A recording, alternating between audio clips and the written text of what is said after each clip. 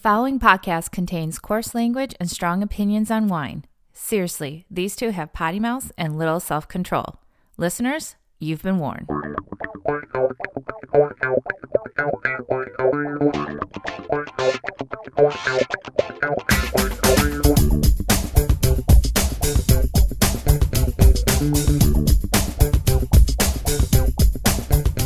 Live from our socially distant separate studios in suburban Chicago, it's another pandemic edition of That Wine Pod. I'm Pete, and sitting in his quarantine bunker, the Sultan of Sulfites, Vino Mike. Hello, everybody. What's going on out there? Well, dude, it's, another episode, got to record a part, unfortunately. Someday we will be back in studio together. I know I crawl into my little cave back here where I have a little, peace and quiet to do this with you. And, it's sad, man. It's sad. It is. But no, it's grateful to do what we can do during these times. And, we continue to, exercise caution and safety and our health over, recording a silly episode of this silly podcast. Yeah, that's right. A little bit of audio sacrifice to, not get a deadly virus around. So I think that's well worth it. And, I popped a little bit into a glass over here because I had to have something to sip on while we talked about sulfites, as if people couldn't tell by the nickname. The Sultan of Sulfites over here. That's yes. right. I didn't want to pop anything for this episode because I don't want to get a headache later. I can't wait to talk about that. Yeah, so I had to taste some wine for side gigs anyway. So I popped open some Chateauneuf de Pape. Ooh, nice. Yeah, Yo. Xavier Vignon, 2016 Cuvée. I don't know how you say it. Anonyme and Anonyme. Anonyme. I don't know what that means. Cuvée Anonymous? Anonyme? Anonymous? Well, Xavier Vignon, pretty awesome producer. Yeah. Makes a ton of different wines and cuvées from a ton of different regions in the Southern Rhone. So, besides pronouncing the one in that bottle in your studio, it's hard enough getting a grasp on all the wine that this guy puts out. He's isn't he he's one of the more sought after consultants? Oh yeah. In the Rhone, in the Southern Rhone, or just Southern, I think, right? I think mostly Southern Rhone. I mean, but he's to say he's prolific would be an understatement. Yeah. And I mean, we featured a number of those wines at Vin Chicago over the years, and they were all very good. And then there were some that were like, holy shit, like they were really exceptional. There was some pretty good Côtes du Rhônes I remember over the year that were like $14 that were absolutely delicious and worthy of like grabbing a case and aging them for half a decade or something like that. So, but the Chateauneufs, man, those are pretty nice wines. Yeah, I would agree. And this one to me, it's bordering pretty close to holy shit land. I mean, this is one hell of a Chateauneuf right here. Right on. What was the vintage again? 2016. 16. Great vintage for the Rhone. It is, and it's so unbelievably drinkable now, but it's going to get so much better. Yeah. This is this one is kind of a mix of different tanks and barrels, but it's got all the telltale signs of great Chateauneuf, right? It's got big black fruits. It's got nice spice to it. It's got like minerality, like graphite minerality to it. It's really, this is good stuff. I'm gonna just take a sip here. Yeah, please do. That sounds awesome. It definitely makes me do wish that we were able to get back together in studio for this reason. And, but you know, we had to have a wine open for the show here, and I'm glad you picked this one. He's like a mad scientist when it comes to these barrels and how he ages the wine, and he'll take a whole barrel and put it in a tank of a different wine, and then the outside of that barrel imparts flavor to the wine it's sitting in, but then the wine in the barrel is its own unique thing, and it's totally submerged and you know, anaerobic environment, and like it's crazy, man. Like what? Yeah, that dude's nuts. This guy's smoking when he comes up with this stuff, but it works really well. Yeah, and I love it, frankly. I mean, he reminds me of kind of a French version almost of Dave Finney. Yeah, right. You know. Oh, man. Dude, those two need to get together and see what they can come up with.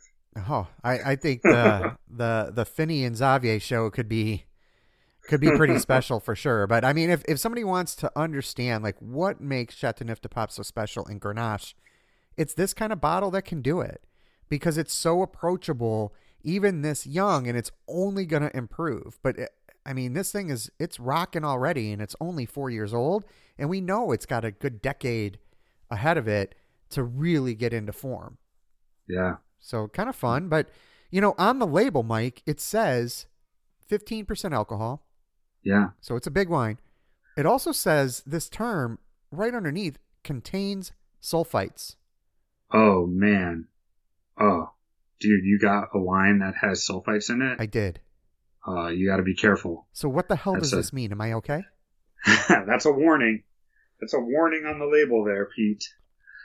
Well, this is the great debate that I think we wanted to sort of address the pink sulfite elephant in the room and maybe demystify a little bit of it amongst you and I and anyone that cares to listen to this episode. It can be a little bit of a challenge when you're in the business, whether you're in a restaurant environment, dealing with customers, and I say dealing, right? With customers table side, or if you're in a retail store or doing a tasting somewhere and dealing with the timeless and often asked or stated, you know, question or statement, the sulfites give me a headache, or I don't feel well after I drink this wine. It must be the sulfites. Right. I think most of the time what I got was I can't drink red wine. There's too many sulfites. I get a headache from it. Well, let's just start right there. There's actually less sulfites in red wine than white, if we're talking very broadly and very generally on this subject. Red wine, first of all, what is sulfur for? It's sulfur dioxide, and it's used to preserve the wine. That's what it's used for. And red wine already has a lot of natural preservatives in it with tannin. And so in theory, a producer doesn't need to use as much sulfur on a red wine in order to preserve it than they would need to a white wine, which if you think of a light, delicate, clean white wine, it's a little bit more fragile in nature compared to a red wine. So you might find a little more sulfur there. So to me, that statement is just out the window right off the bat about red wines making, having more sulfur or making me feel worse than a white wine. Yeah, absolutely. And I mean, we're talking about adding sulfites or sulfur dioxide to the wine for preservation, but it should be known that it's also naturally occurring during fermentation from as a byproduct from the yeast. So There are naturally occurring sulfites within all wine. I mean, so if a wine says 0 sulfites, they literally had to remove that component from the wine chemically. Somehow, way, right? And that can't be natural. Right.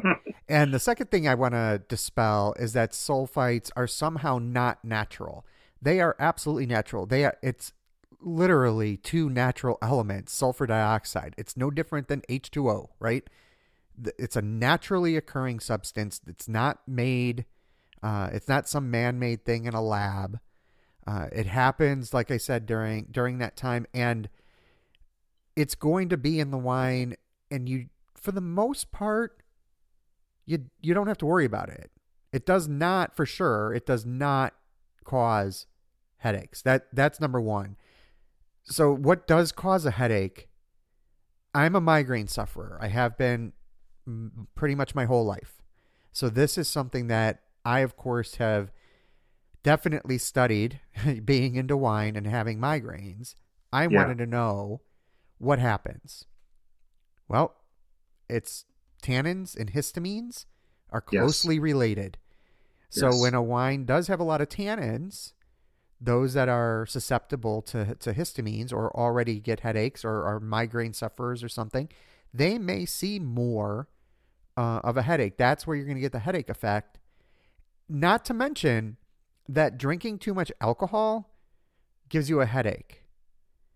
So typically, it's you drank too much. That's, I would say, 80-20 rule. 80% of the time you drank too much, didn't have enough water. That's what I would say for a headache.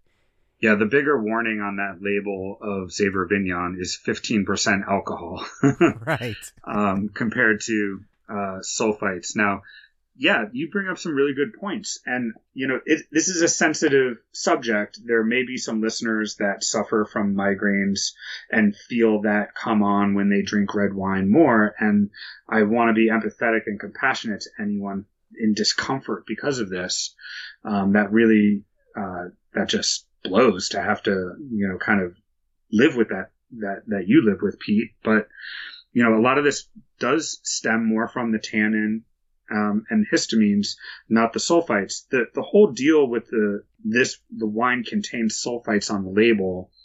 Apparently this came about in the mid 80s, where there were a lot of complaints out there in in the country or whatever about the pervasive use of sulfites, with a lot of them coming from the use of sulfites in salad bars, where fruits and vegetables would sit in sulfite baths, sulfites in potatoes. Sulfites were linked to a handful of deaths back then. Primarily from people that suffered from asthma to begin with. And so since like the mid to late 80s, the sulfite warning label has been required by law on all bottles of wine sold in the U.S. that contain 10 parts per million of SO2 or more. So that's not a whole lot. Yeah, that's very, very little. Boy, I wish I had these numbers right in front of me. That would have been a good idea for this episode. But, I wanted to sort of compare. I think it's basically something like French fries or dried fruit has somewhere in the realm of 10 times the amount of sulfur as the average bottle of wine. Give or take, yeah. It's about 1,000 parts per million in dried fruit and in things like French fries. And that's just an absolutely. And maybe it's like 100, 150 for wine, somewhere in there, I think is what I read. I think the average bottle of red is somewhere 150 to 160, and the average bottle of white is like 200 to 210 parts per million. So, you're 5 to, 8, 9, 10 times the amount. And remember, when we said that about the wine, that's the bottle of wine, right? Yes. So you're getting glasses of it. Right. That's the whole bottle. Now, as far as, people that are allergic to sulfites, yeah, that exists, but it's been estimated that it's about 1% of the U.S. population. And most of them are likely asthmatic, as I mentioned earlier. So if someone is allergic, they may have reactions like getting hives or having trouble breathing within 30 minutes of sulfite exposure, and should definitely look out more for something like shrimp or French fries than they should a glass of wine. Right. And I mean, a lot of this kind of the hysteria, like you said, came about because there was news stories around that were linked to some issues where people did have a severe allergy that were asthmatic, and I think it was salad bars, because they were literally spraying. Yeah, that's what I was saying. SO2, right? Like just spraying on it. A sulfite bath for a salad bar. Yeah. So it's like, I get it. And I'm not telling people that you shouldn't look for, less sulfites if that's what you want to do. But also remember, just because like another thing that we hear a lot, well, this wine's natural, so it has less sulfites. Not true. Right. Like that's not necessarily true. It can be true, but it's not necessarily true. And there are also bottles you could find that are no sulfites added, but there will still say contain sulfites on the label, because 10 parts per million is very, very low when you have to ferment the grapes. I mean, something has to happen to make it alcohol, and one of those byproducts is SO2. Right. So, I think that you just need to relax about this whole part of the label. As a wine consumer, not get caught up in the sulfites part to this. And most of the wine that you're going to be drinking in the more premium and fine wine category, if you will, is going to have less sulfur than the grocery store mass-produced wines that I don't think a whole lot of our listeners, sure, probably on occasion we all might, pick something up like that and have some of that around. But I think most of us are a little bit more adventurous and buying from smaller producers. And these producers are trying to make the best wine that they possibly can. They don't want to put out anything flawed. They're hopefully not making a super manipulated wine in the winery that requires a lot of sulfur on top of it to keep everything really stable. But, the bottom line is, all these wines, from the nerdiest biodynamic producer to the mass-produced grocery store wines, they really need and deserve sulfur at some level. Yeah, and if you are going to drink wines that are no sulfites added, please drink them young, because there's a reason that these are that preservative also means that it's, I don't want to get too technical, but it's also going to mean that it's antimicrobial. So yes, you're going to get acetic acid very quickly in wines that don't have enough sulfites added, and that's what makes vinegar. So if you're going to have something that doesn't have that sulfite added to it, then just understand you better drink it young, you better drink it quick, or it will turn to vinegar fairly quickly. Whether that's a year or 6 years, I can't tell you off the top of my head on any wine, but just understand that you don't want your wine turning to vinegar when you go to drink it. Mm-hmm. And the other thing I want to make clear, people often ask, and I think this is somewhat related here, hey, is this wine any good? And like an older wine, open it and find out. There's nothing in that, as long as you're not allergic, there's nothing in that wine that's going to kill you. These are naturally occurring substances that cause no harm for the most part, unless you are this very, very tiny percentage. And my guess is you already know that, so you'd be avoiding it anyway. But the fact is that these are not harmful. They're natural. So go ahead and try it. If it doesn't taste good, don't drink it. Go to the next bottle. And they protect against the things like bacteria, right? Absolutely. And things that are more harmful for you. The sulfur dioxide is actually a very good thing. It's actually your friends. And it's just a stupid law. And I say stupid because I think, things were just probably stupid back then in the 80s, how they were handling things with salad bars and whatever. I can't imagine this really needing to be a requirement today anymore, although they're on there. And it's a U.S. law. And, what's interesting, I think I forget the article I was reading, but like a producer in Europe, a specific producer was saying that they make an organic wine, but then when it goes to the U.S. market, they are not allowed to call it organic because of the sulfur that's used.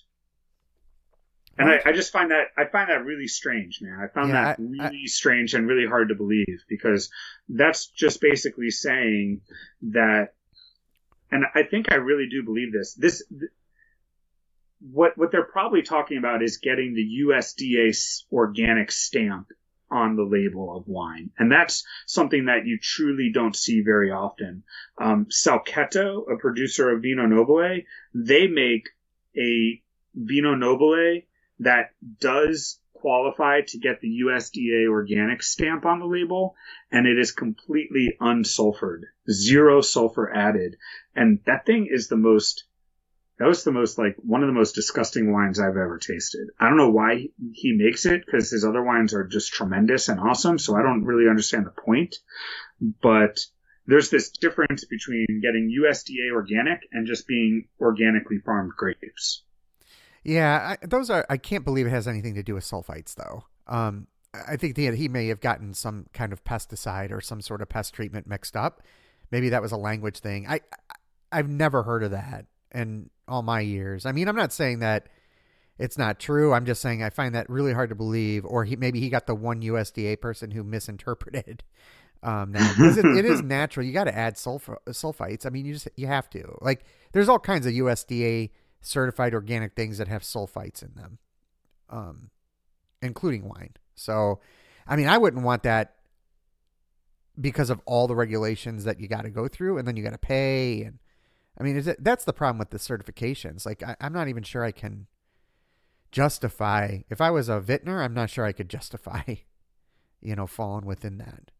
But I mean, I sure hope that's not true, but maybe it is. And then they gotta fix that, because that's crazy. And I've had that wine too, and it's not good, unfortunately. Yeah.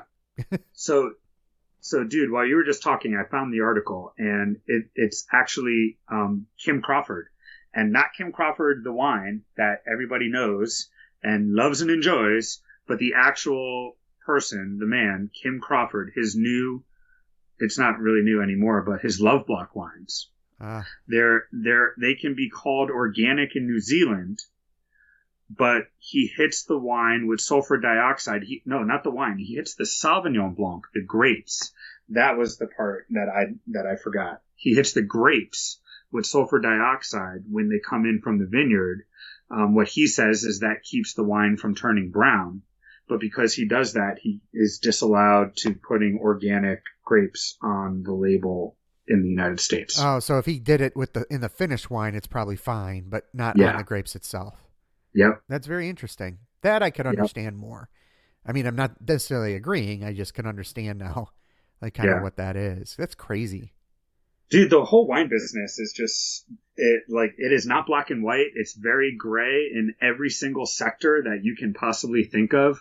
There are rules and regulations in place, but you can go on both sides of that line. Who's to say that every single bottle that you see that says organic grapes is made truly organic, right? Yeah, there's no way to know. It's impossible, right? So, and then you have all these, you can go to New Zealand and drink your Love Block and be like, I'm drinking organic wine, but then come to the United States and have the same wine and it's not organic wine. Like, how is that possible, right? When we're talking about something that's somewhat scientific. Right. Well, I mean, in the end, I hope that we will at least laid out the case that sulfites aren't necessarily the evil overseer of headaches that some people think they are, because that's literally not true. If you tell me you get a headache from sulfites, I'm telling you it's not true. That's been dispelled.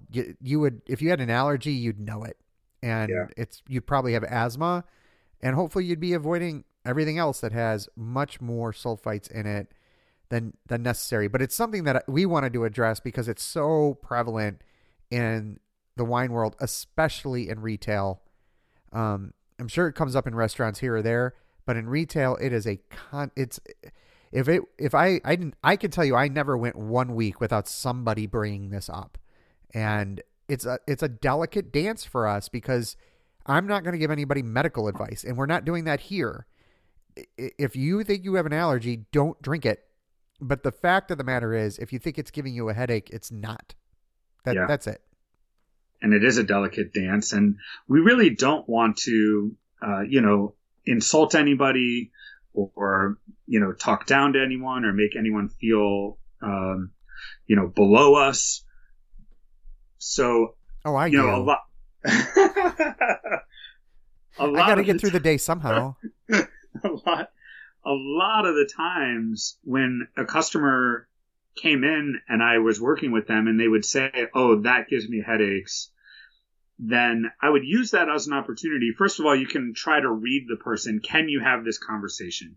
Is this someone that you can say, "Sorry, it's not the sulfites, and here's why"? And they go, "Oh, wow, cool. I didn't know that." Or they think you're full of shit and they're just going to keep going on and believing what they believe.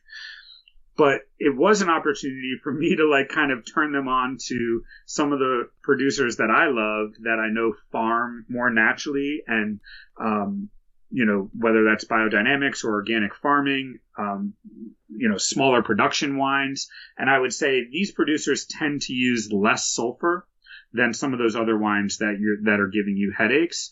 They're doing that because they don't need as much sulfur. The wine itself is a lot healthier to begin with.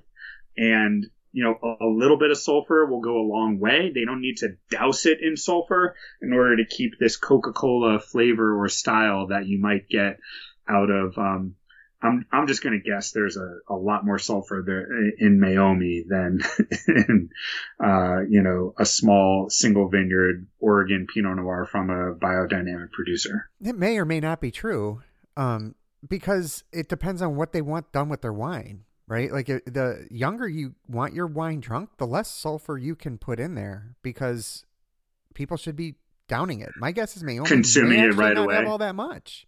I just think because of the sheer volume and this is now, we're talking Constellation brands, right? This is no longer the Meiomi of the old days that the Wagner family that built this brand up. So the production, I don't have those numbers, but I'm sure it's a lot larger now than what it used to be when it first started. And I'm just thinking that with that size of production, you're going to take a little more precaution to keep it stable and preserve the wine than roll that dice. But anyway, it's a good debate. I don't know for sure. I guess taking a stab in the dark. Yeah. I mean, in the absence of data, I have no idea, right? I'm just saying, I could make an argument either way. And that's a great point. Meiomi is not made to sit around and put in the cellar and drink verticals of it with your friends down the road. Plus it's a screw cap. Yeah. So, I mean, I don't know what the difference is, with screw cap wines versus wines that are under cork. I mean, I have no idea, but those are interesting questions. We didn't do the research around that. I didn't, we were more on the headache and health side for this. But this is segueing into, wines that grind my gears. Ooh, new segment.